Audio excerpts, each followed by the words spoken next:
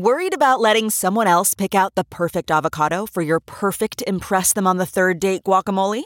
Well, good thing Instacart shoppers are as picky as you are. They find ripe avocados like it's their guac on the line. They are milk expiration date detectives. They bag eggs like the 12 precious pieces of cargo they are. So let Instacart shoppers overthink your groceries so that you can overthink what you'll wear on that third date. Download the Instacart app today to get free delivery on your first 3 orders, while supplies last. Minimum $10 per order. Additional terms apply.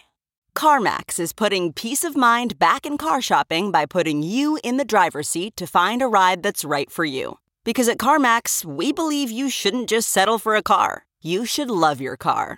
That's why every car we sell is CarMax certified quality, so you can be sure with upfront pricing that's the same for every customer. So don't settle. Find love at first drive and start shopping now at CarMax.com. CarMax, the way car buying should be.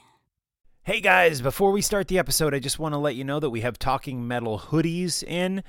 They're pullover hoodies. They are badass. I am loving them, and I'd love to send one to you. It's a great way to support the show. I know they're a little pricey, but just think of it as a donation, a show of support to what I do here with the Talking Metal podcast. They're $60. You can hit me up on PayPal. The PayPal email is strigelmark@gmail.com. That's striglmark@gmail.com.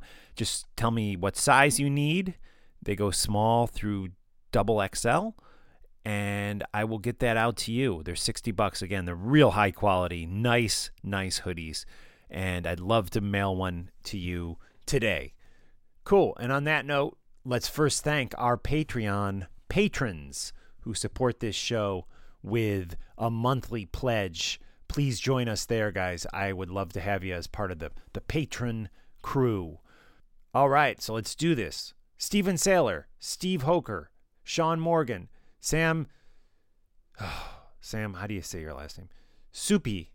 Soupy. Is that how you say it? You got to tell me, Sam. I don't know. Ron Keel, Ralph Petrie, Miles Atwood, Mr. David Gray, Mike Jones, Michael Street, Matt Carroll, John Bouvoirie, Joe, Jean-Francois Elias, J.B. Allen, Jay Vaninsky, Jason Seth, James Bennett, Graveyard Disciple, Fred Rutz, at Metal Dan, Anthony Mackey.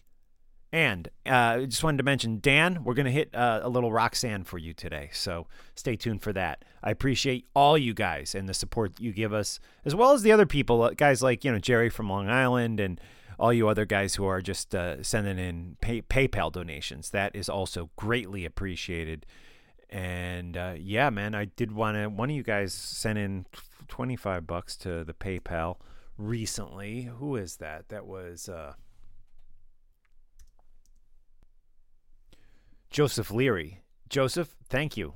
I don't know if you go by Joseph or Joe, but thank you for your generous donation. I appreciate it. All right, this is today's episode. We got some great guests. Tim Ripper Owens. He's never been on the show before. Unfortunately, he's like in a really noisy car during his interview or tour bus or something. But we're talking with him and the one and only Bob Kulick, who was such a big part of history, if you know what I mean. So stay tuned for those interviews. All right, little Talking Metal episode coming at you right now. Hi, I'm Mark Striegel, host and producer of this show since 2005. On this episode, we're going to talk some rock, some metal, and anything else we feel like. We're also going to jam some tunes, have a drink, and share some honest opinions. Thanks for listening to the Talking Metal podcast. Let's get things started. Here's an old classic that sounds just as good today as it did when we were kids.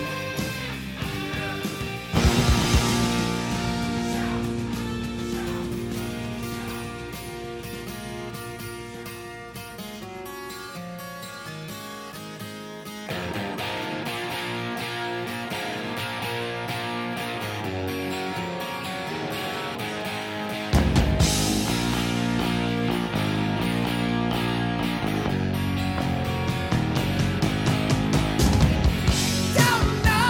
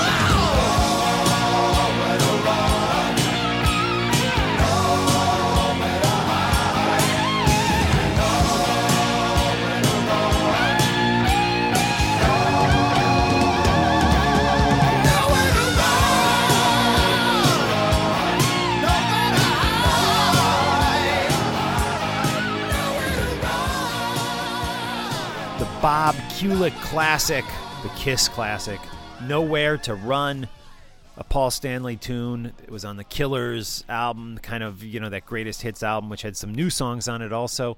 Great stuff. Bob Kulick handling the guitars on that one. I guess along with Paul. I'm not sure how the guitar duties were split on that specific song, but Bob is definitely playing on that song. He was such a tremendous part of History, which we've spoken to him about all that before. And we will, we'll go there a little bit today, but for the most part, we're going to hit some other stuff. We're going to talk to him about his work with the great Motorhead, as well as many other things. I love hearing the Lemmy stories. Doro did that on the last episode. Now we got Bob with some Lemmy stuff today, so stay tuned for that.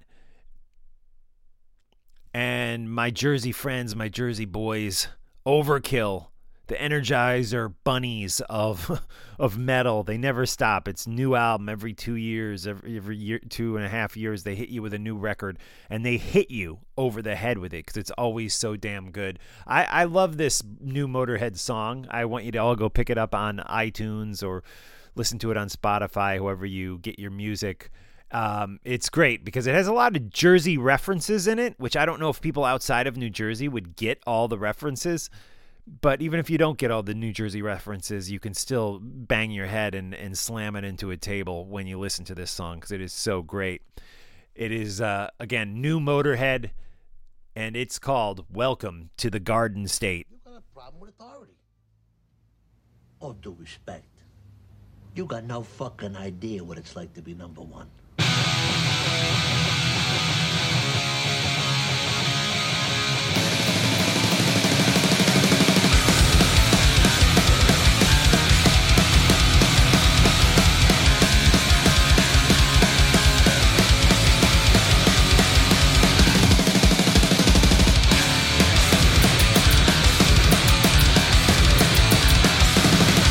Charlie got the power, John Boy got the answer match. He's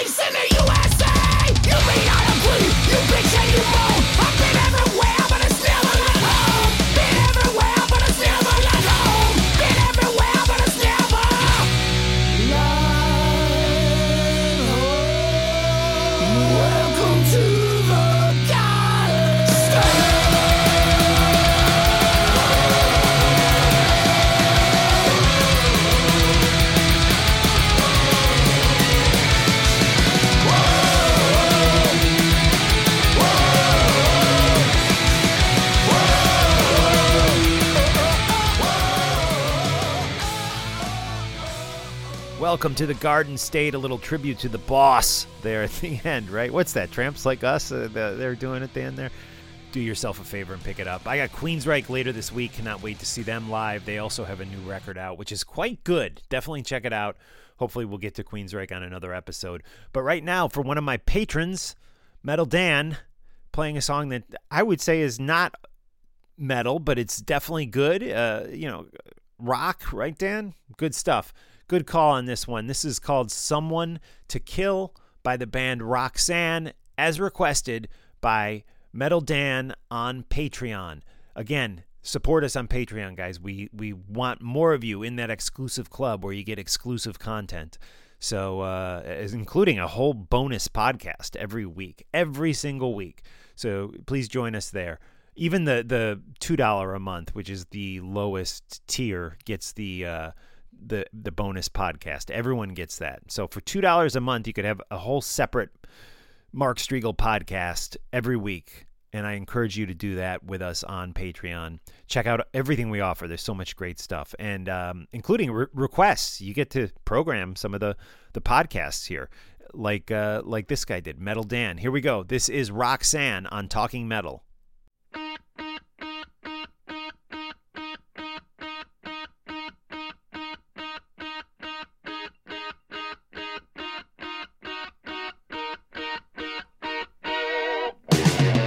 You were gone, that you had moved on, but you're here on my caller ID. I'm not surprised your delusional mind thinks it might be alright to call me. What will it take to get through to you that this nightmare has come to an end? Delete me from your phone and leave me alone. I won't let you suck me back in. Don't call me, don't.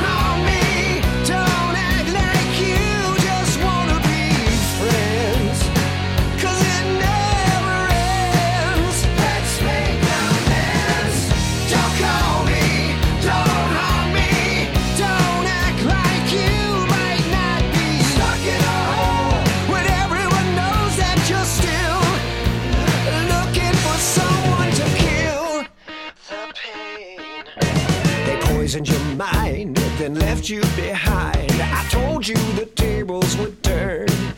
Now don't look to me for sympathy, 'cause baby, that bridge has been burned. Don't try to explain the dead and the pain. Like always, your words are just hollow. I'm done with it all. You make my skin crawl. The truth is a hard pill to swallow. Don't call me.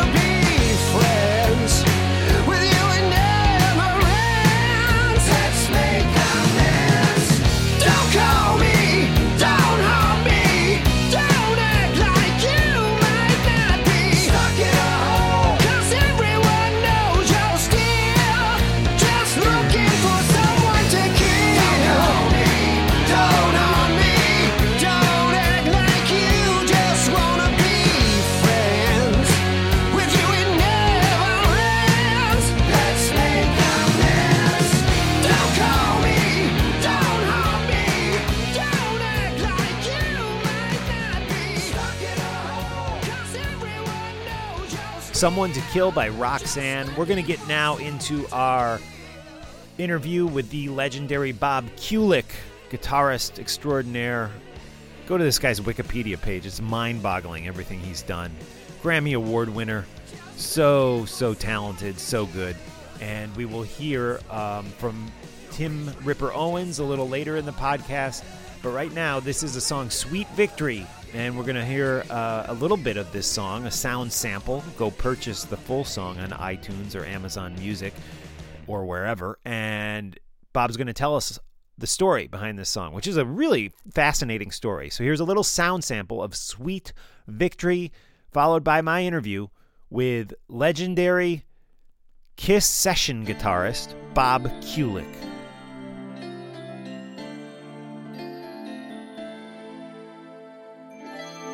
Winner takes all. It's the thrill of one more kill, the last one to fall. Will never sacrifice their will. Don't ever look back on the world closing in. Be on the attack with your wings on the wind. All the dance will begin. And it's sweet, sweet, sweet victory, yeah. And it's ours for the taking. It's ours for the fight. In the sweet, sweet, sweet victory, yeah. And the waters has to fall.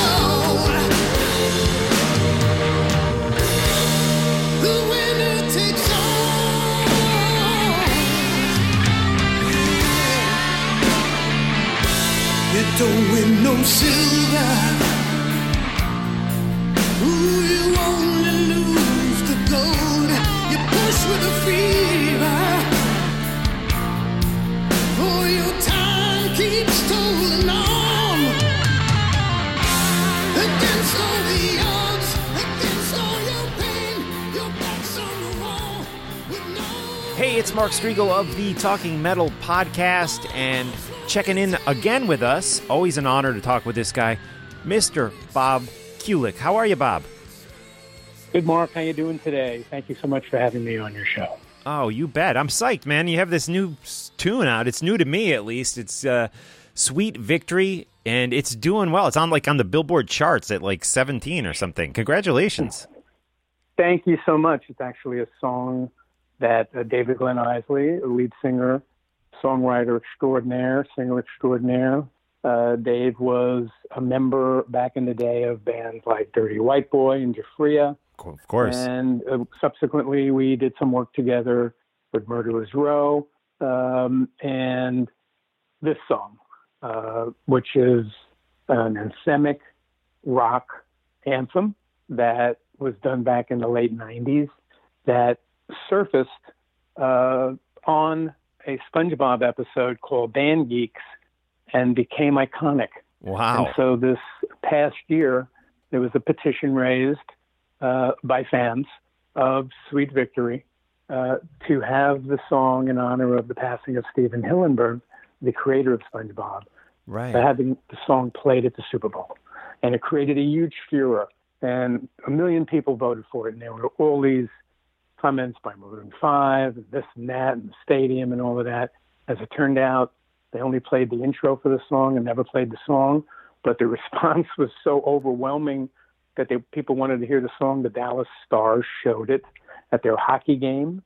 And now Dave and I redid the song. We actually added an orchestra. I heard that version. And now we have new Uber versions, of which the streams last I checked on Spotify was about 85,000.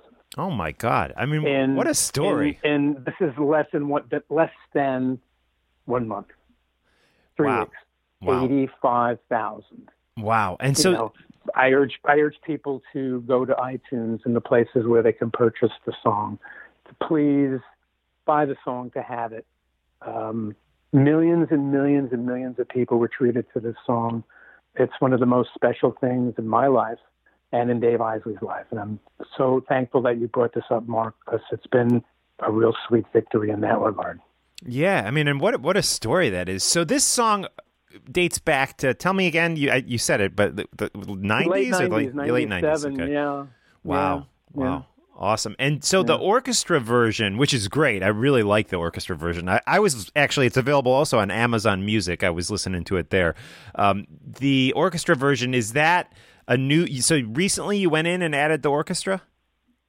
That's correct. I was able to use the resources that I have of people who I've worked with in the past. Doug Katsaris, genius keyboard player, composer, writer, orchestrator, the guy my bandmate from Balance. We worked together with Dee Snider on his Broadway show tunes records. We worked together on the Sinatra record. He's a great orchestrator, so I turned him loose on this, and this is what he came up with in a day, literally. And, people have commented, like, this is so amazing. To be able to add an orchestra just gives it some more importance now. Like, wow, listen to this. It's ready for a movie. Absolutely. I mean, it sounds like movie material for sure. And would you... Or a sports team taking it on. Right on. And would you and David ever consider doing like a full length together? I know he was on the Skeletons in the Closets album too, but any thoughts of ever doing a full length or not really? And if you look online and Google India, you'll see a video that we did last August that we used for the re-release of the Murderer's Row CD. So we have been working together. I think we're going to do more together because he is a special guy, a special talent. And in every area, he excels.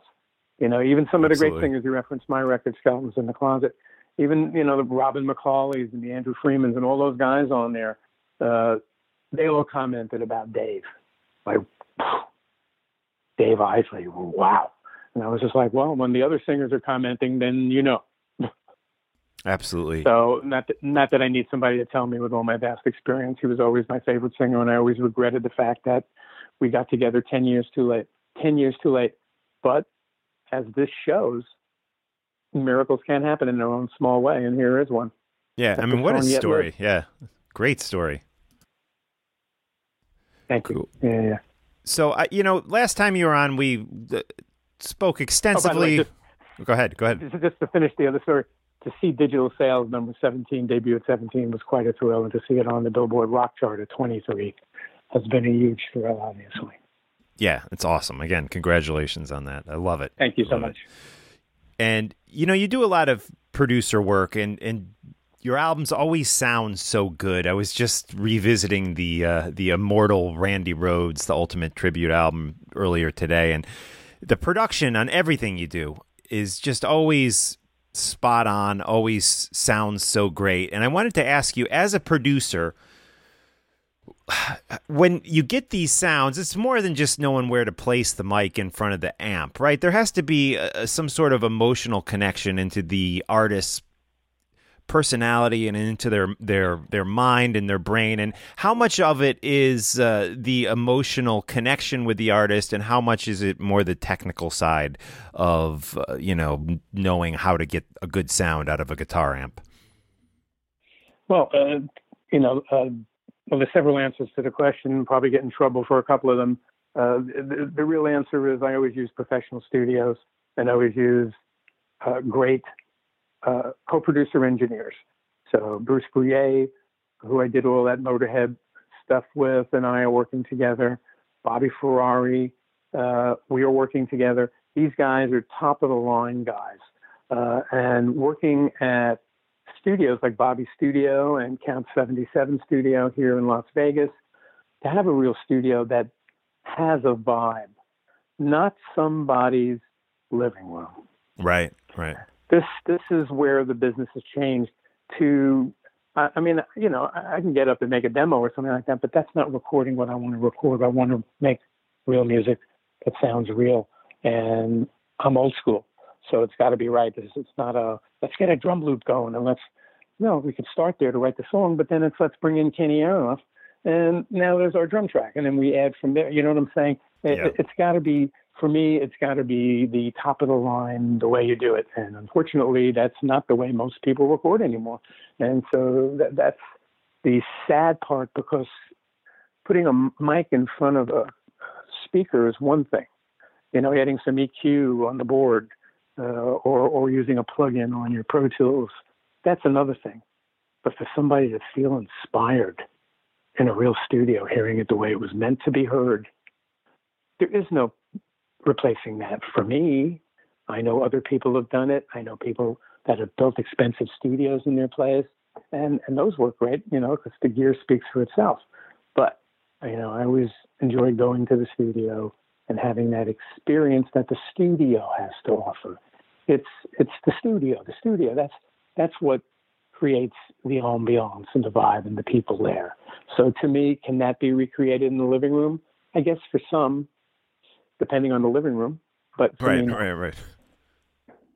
But is there a challenge to get that? I mean, because I hear totally what you're saying, and I know like how you walk into a studio and there's the vibe of the room and there's a spiritual feeling sometimes there. But is it harder to do that now with the budgets that have shrunk just to such small places? I mean, how do you make that work financially in today's times?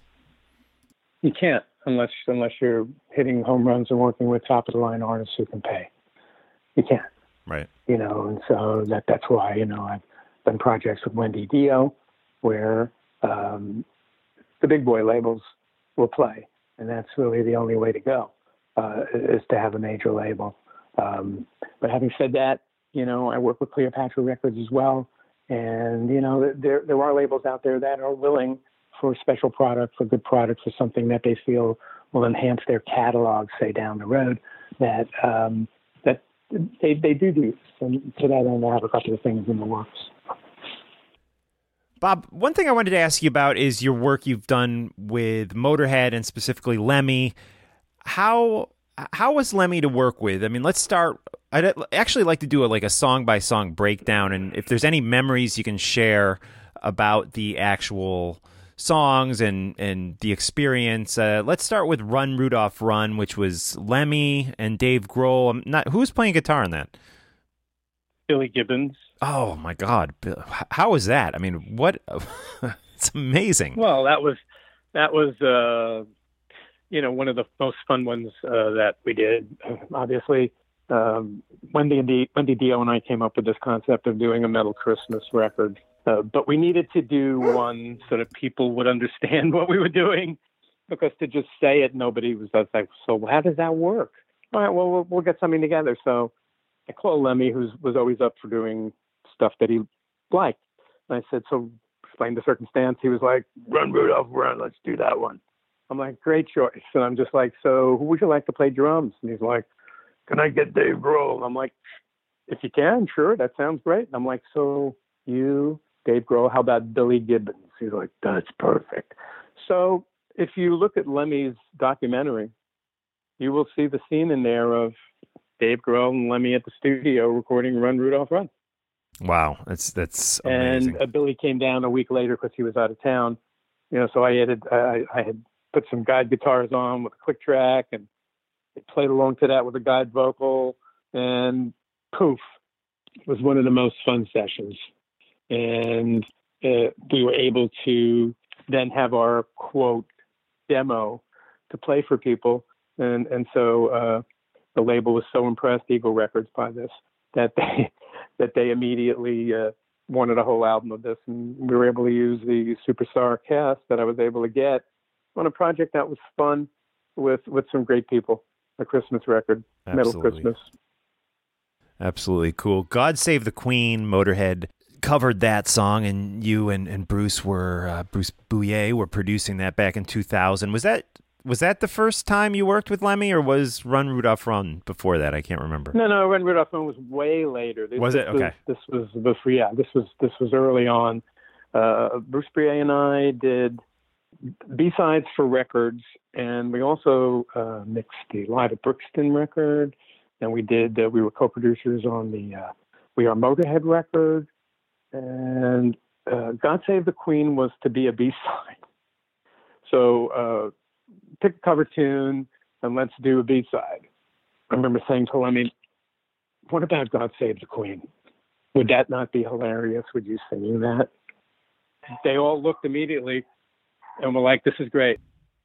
It became a great choice because with him singing it, it immediately had a whole other thing to it. But go ahead, what were you going to say?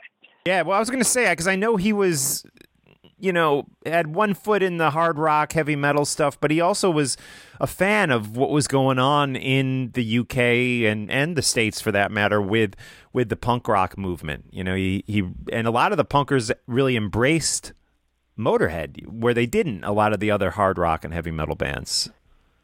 That's correct, because Motorhead was perceived to be authentic, which it was. They didn't put their stage clothes on. He didn't wear something else and then go and put that on to go on stage. He was the real deal in every way, shape, or form. Yeah, and I mean, there were so many great tunes that you did with Lemmy, but I specifically wanted to tell you, I was at this Marty Friedman concert just 2 nights ago here in New Jersey, which was a great show, but the song they played before they went on stage was Whiplash, the Motorhead version of Whiplash that you and Bruce produced back in 2005, and that is just such a great, powerful version of that song. And correct me if I'm wrong, but that won the Grammy, right? Correct. Wow. So that was another one of our ideas. And was it a surprise that it was nominated for a Grammy? It's well deserved to win the Grammy, in my opinion. But out of all the songs that were released that year, back in 2005, I wonder why they chose to nominate Whiplash. Besides the fact that it was awesome. If you look at the list of the other bands, that will give you the reason why that happened, because the bands that were on there, it was a time of Killswitch Engage in those bands, Slipknot in those bands, when they first made their presence known. So this was the only band from back in the day that was nominated, and the performance was so heartfelt. I think people realized the visceral connection of Lemmy and Metallica, that Metallica worshipped Motorhead. And so Motorhead doing this song kind of made it full circle, a song that Metallica was like kind of branded their stuff off of, and here's the band actually doing their own rendition of it. And so I looked at the list and thought all the other bands were the new bands, and they would cancel themselves out, and Motorhead would win. And I went on record as saying it. Everybody in the camp, of course, the Motorhead camp, they all laughed. They were just like, I remember Lemmy's comment, what are you talking about? We never win anything. I'm just like, well, maybe this time will be different. And it was. Absolutely. Wow. Such a great history with Lemmy. We are talking with Bob Kulick, who, of course, has done some amazing work with Kiss, and we talked pretty extensively about that the last time, so we're not going to really focus too much on that today. But I did want to talk to you about your new website. Now, you just launched a new website. There's some great pictures up there. You want to talk about why you had the need to revise the website and relaunch it, and who worked on it with you? I actually never had one. So, okay. Well, there you go. This was something that my girlfriend, Julie Bergons, who took a lot of the great photos that I've been using, and she suggested that I, finally get off my butt and actually do something that would benefit my career in a way that I hadn't used before. So she had suggested this divinely designed web service out of Canada. These people are really, really good. And, sending them the photos, with Roger Daltrey and Chris Jericho and Scott Ian and Robert Trujillo, and just, a cavalcade of, there's so many more. I just wanted to start with, here, put up 25 pictures. I was able to put up all of the news items regarding the SpongeBob thing and the Super Bowl thing, so people could follow along on there and see the articles in Newsweek and Time Magazine and all of that, which were astounding, as we discussed earlier. And also to put up a little store, where I have some photos and I have some of the CDs that I produced up there so people can get their signed, personalized copies from me rather than, they buy it online or whatever, or buy it from somebody and not have what they really want, which is, somebody who's the producer or their record or one of the band members, like with some of the Skull stuff or stuff. So I think having some of this up there is it's just great advertisement for me and something for people to follow along just to see what's happening. And I think it's a fun thing. So, right. It's www.bobkulickmusic.com. Awesome. Cool. Now, back in 2017, you and your brother Bruce did the Kiss cruise and did the Kulick Brothers set on the cruise, which I can't afford to go on the Kiss cruise, but as a fan sitting at home watching the YouTube clips, I mean, that went viral, your performance, and in my opinion was the most talked about performance and thing that came off of that 2017 Kiss cruise.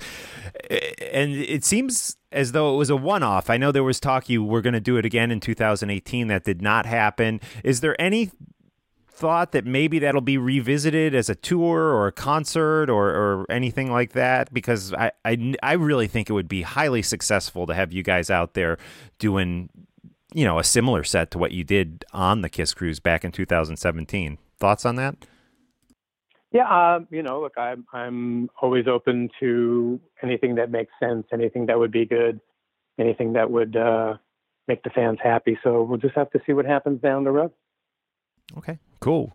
Well, I know we'd love to have you here in the New York area. I think, again, the other possibility, just like what my brother did last year was, that he had his own band, and I could have my own band and do some stuff as well, which I have done in several instances out here in Vegas, where I've used a group of people that I really like who are passionate about the Kiss material. Some of the guys from Count 77's band, Barry Barnes and Stoney Curtis, and Jason Ebbs from Ecotonic, who also worked with Peter Criss at one point, Sean McKee, the drummer. These guys are guys that I've worked with, like I said, the Counts band and all of that. And we've done a bunch of Kiss stuff, and we're actually thinking of possibly doing some shows. So, we're just kicking around the idea. There's a whole bunch of ideas going around, and with this being the end of the road tour, there's a huge demand for Kiss stuff, and my catalog is Paul's record, and the songs that I played on that I filled in for Ace when he was not available, and right. It's been interesting to follow all of what is going on. It's a soap opera in its own way. The stuff with Vinny, and I mean it's life, but again. It's a blessed situation in that, these guys are a special band. How many people can be this famous for this long? The true sign of greatness is longevity. Yeah, absolutely. I always enjoyed seeing you on that original Paul Stanley solo tour. I saw you at City Gardens in Trenton, New Jersey. And I felt, yes, I remember. Yeah, that was a great show. And that was really, I felt like, because Kiss in the 80s, like they almost felt like they were kind of shunning their 70s stuff and not playing a lot of it in the set, and obviously the makeup came off. But I felt like that tour you did with Paul, I can't remember the year, it had to be like 88-ish, 89 maybe, I don't know. It seemed like that was really the first time that he started really embracing the stuff that he did back in the 70s. Do you agree with that? I think, he, at that point when we did the tour, he was looking at doing some of his catalog, which is what we did. And Love Gun and some of that stuff was part of his catalog, which we played, put the XSX and stuff like that. But adding the Goodbye and Tonight You Belong to Me and When You Like to Know Me and those, that kind of really gave it as much as it was, those songs are from Paul's record, they were much more of the Kiss brand than a lot of the other solo stuff was. And so it made for a good mix and match, shoveled in between Paul's catalog of Detroit Rock City and all of that. That's what you're asking, right? Right on. Yeah, definitely. Yeah. All right. You know, and I don't think it was, again, I don't think the 89 tour was specifically structured to feature just 70 songs, but it did.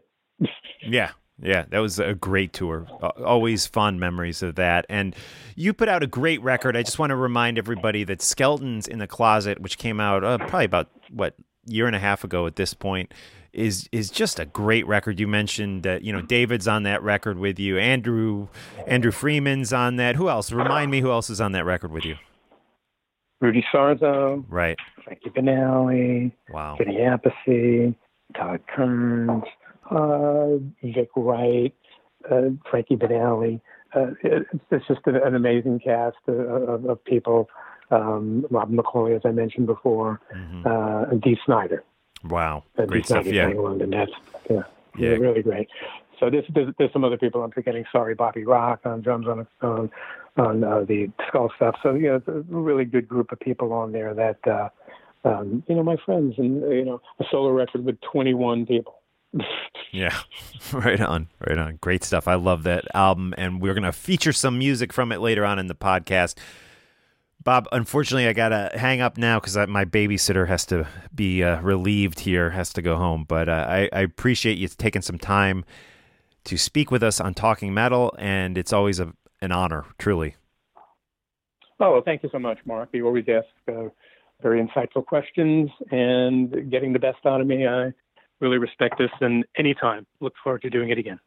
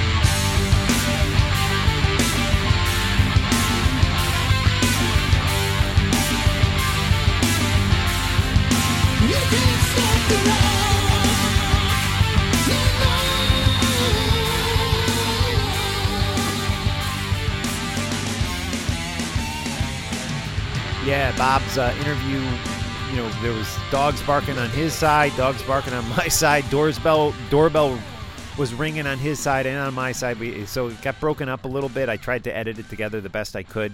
I think it sounded good, right? Hopefully you guys didn't even notice. Maybe I shouldn't have said anything. But that song right there was Bob Kulick. You can buy that on Amazon Music. It's Can't Stop the Rock. You can buy it on iTunes. I encourage you to pick that song up, Can't Stop the Rock by Bob Kulick. Right now we're going to get into a song called The Three Tremors by The Three Tremors. And then we're going to hear from one of the Tremors. His name is Tim Ripper Owens. Of course, everyone knows him from all the great work. What a career this guy has done. Of course, the man who replaced Halford and Judas Priest.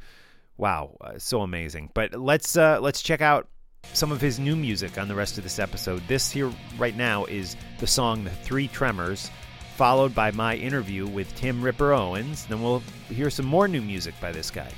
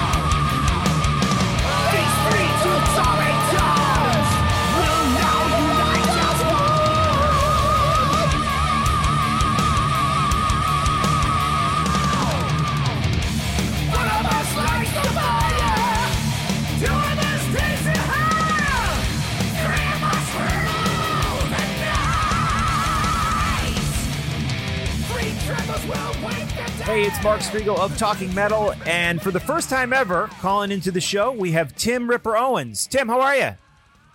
I'm good, Mark. How are you, bud? I'm doing well. I'm psyched for the Three Tremors stuff. I was listening to it, and it sounds just great.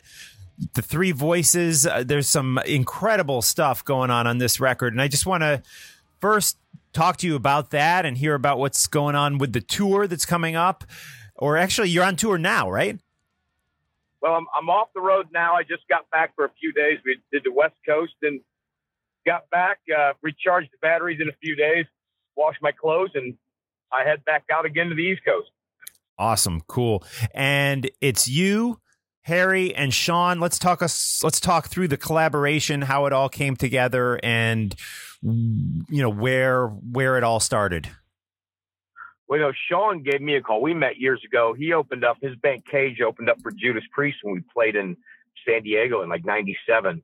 And then years later, we started seeing each other at some festivals and, started talking. And recently he said, hey, let's do a three singers thing, which I had done a few of them, like touring in South America. And I did one in America doing a tour, but it was basically playing songs from my back catalog and the other singers' back catalog, not an actual record.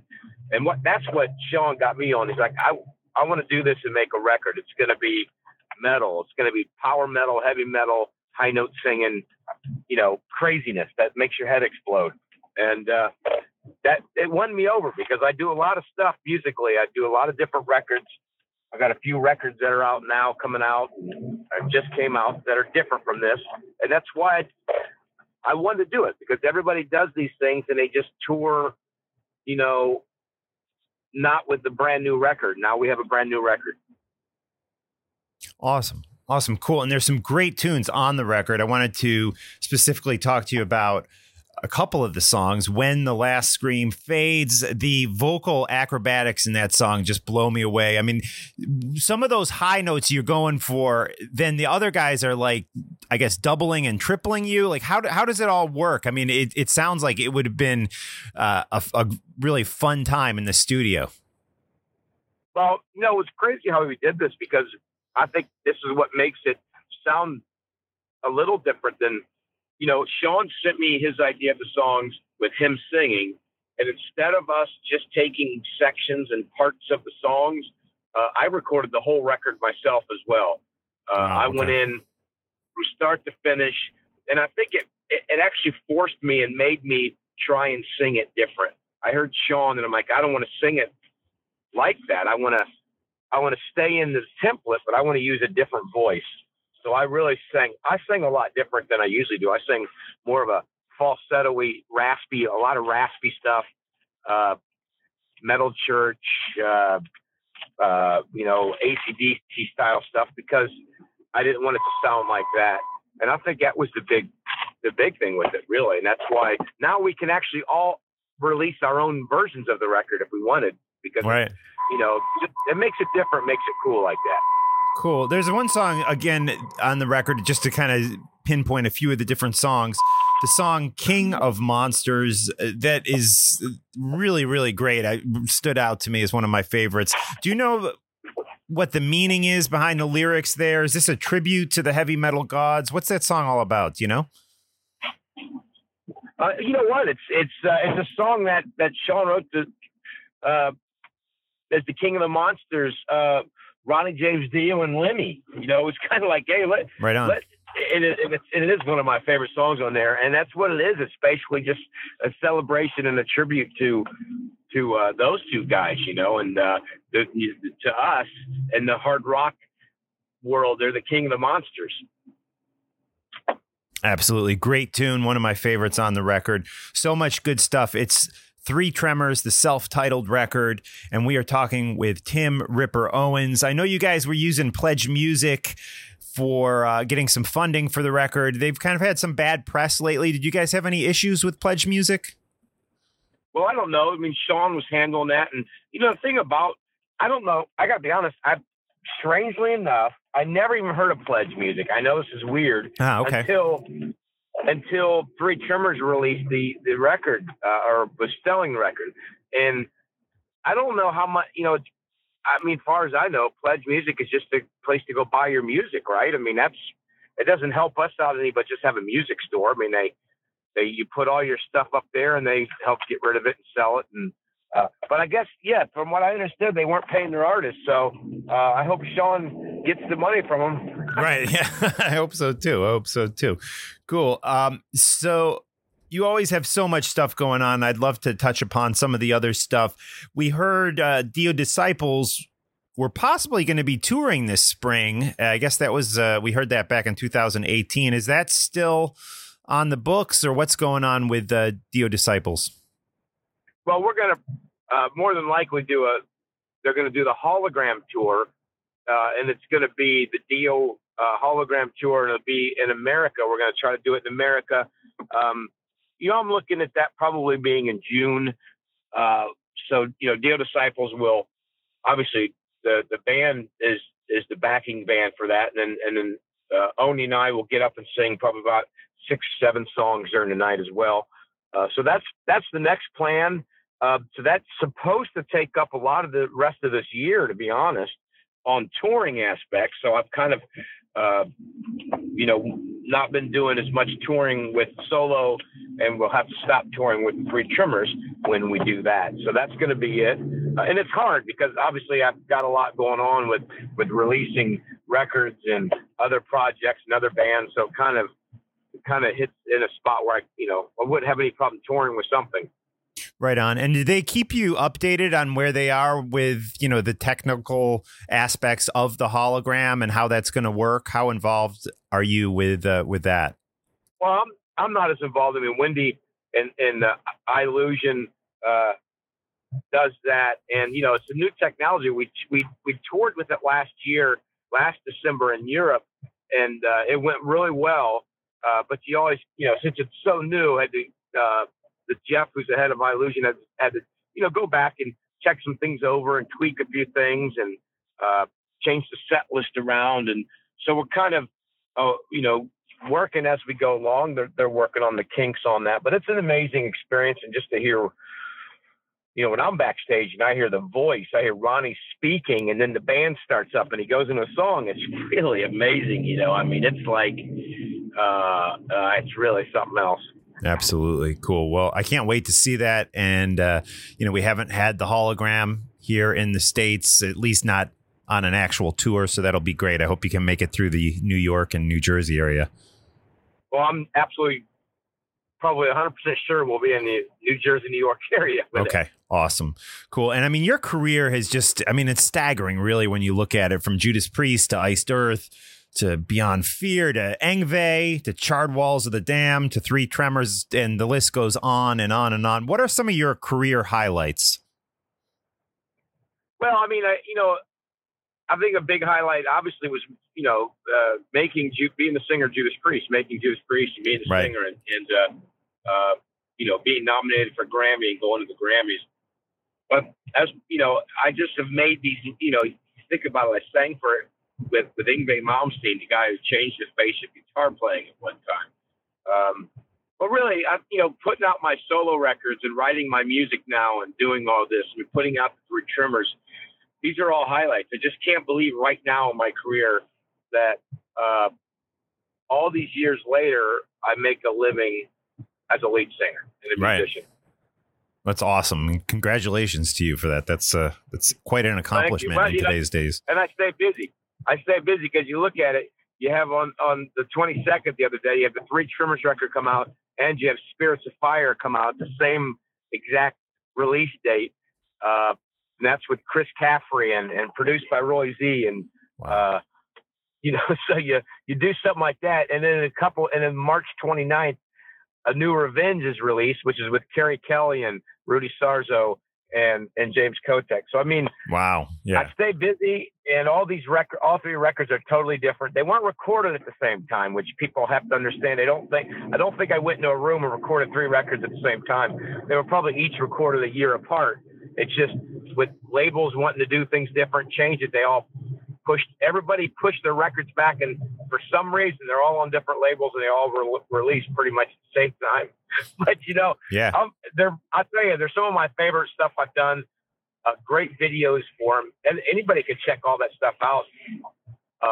The3trimmers.com, or just go to my Facebook page, Instagram page, Twitter. You can find my official pages and check out what's going on, Do you have any plans to do another solo record at some point? I do. I have some material worked on that I was going to release another Beyond Fear record, so I'll probably use a lot of that for the record. It's really great stuff. And I'll record it different than I did my first solo CD. It was recorded out in LA, and it was all these different star musicians. This time I'll probably use one band and just go with it that way, and it'll probably be a little bit heavier. It'll be more like the Beyond Fear kind of stuff. Cool. And random question. When's the last time you heard from Richard Christie? I haven't heard from him since Amazon didn't come there, so I know he's pretty pissed off about that. So I haven't talked to him since then. Right. But I haven't talked to him in a little while. But he'll just message me out of the blue. Maybe I'll see him in New York when I'm there next week, or this week. Basically, I show up on the 27th to do some interviewing for a few days, a lot of interviews, and then we start touring. But yeah, Richard's great. I'll tell you what, I was just listening to him when I was driving, listening to his YouTube clips the other day. Yeah, he's always funny and fantastic drummer, of course. And a lot of us Judas Priest fans recently read KK Downing's book, and of course you were a part of his life for when your time in the band, a very important time actually. And I wanted to mention a few things that he spoke about in the book. Did he actually come up with the name Ripper for you? I'm not exactly sure which one. I'm going to say, definitely those guys definitely did. And I'm going to say it was Ken and Glenn as well. Right. That kind of did it. As far as I remember, I just remember it kind of stuck. I mean, they kind of called me that, and next thing you know, I still had it. Right on. And another thing he said in the book, which I found kind of interesting, was that it sounds like it was recently you were doing some touring, and he claims that the Judas Priest camp tried to prevent you from using the artwork from the two albums that you were involved with, especially I think he says the Jugulator album, to promote your shows. Is that true? They actually did not want you using the artwork for an album you were on? Yeah, it did happen. It was basically somebody released a tour poster. Somebody released a tour poster, from one of my solo tours, and that's the artwork that they used. And I just got an email saying, don't use the name, and try not to use the Judas Priest name. I mean, listen, it is what it is. I'm shocked that they wouldn't want their artwork out there. I mean, it's only pushing Judas Priest, to be honest. I mean, it is, contrary to popular belief, I know they don't believe this, but some fans do like those records and do want to see them. Right. They like to see the artwork. So, but I listen to whatever they tell me. I mean, I love the whole Judas Priest camp and all the guys and management, and so when they ask me to do something, I listen. Right on. So I guess right now it's just Ian and Scott are really the only two guys in the band that were there when you were there. They're the last men standing, kind of. Do you ever hear from those guys? I don't that much. I mean, we're still friends. It's just we all kind of go our separate ways. I've always talked to Glenn. I'll see Rob every now and then, and we'll talk. If we see each other, we're all friends. It's just a matter of we just don't really go in the same circles. Ken and I will, KK and I will talk via email, and he'll come out to my shows and see me. So, it's always cool. Awesome. Cool. And guys, we were talking with Tim Ripper Owens. Again, the Three Tremors, the self-titled record, is out now. It is a great listen, and you guys are touring, and you're playing the whole album in its entirety, right? Yeah, we play awesome. All the songs, and do some extra ones, and and it's funny because we've been doing it. We toured in December in Europe, or October in Europe, but because the record was originally supposed to be out and it wasn't out. So we've only toured so far before the record's even out. So this second half of the shows will be the first time the record's out. So I encourage everybody to go buy it so someone will finally know what the heck we're doing up there. Right on. Cool. Well, I hope to be at the New York show, man, and all the best to you. Thank you so much for spending some time with us on Talking Metal. Yeah, definitely come out, say hello, and we'll see you there. Perfect.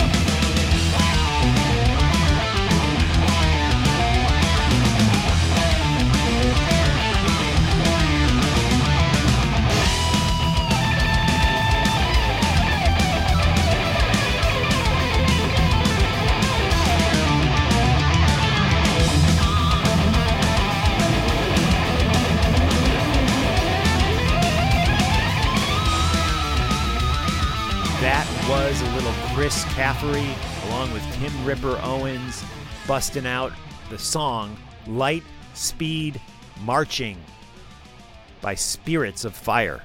Good stuff. And that's going to do it for today's episode. I really appreciate all the support you guys give me, and tweet this shit out, man. Go to our YouTube page too and check out all the content we're putting up there. There's a lot of fun videos. We're working that in overdrive. We're also now appearing on the music channel on Roku. If you have Roku for your, streaming TV, definitely seek out the music channel and watch some videos that I've been contributing to that streaming service. All right, dudes? All right. I love you guys. We'll talk to you next time. Have a great week. We'll be back with a brand new interview with Danko Jones real soon.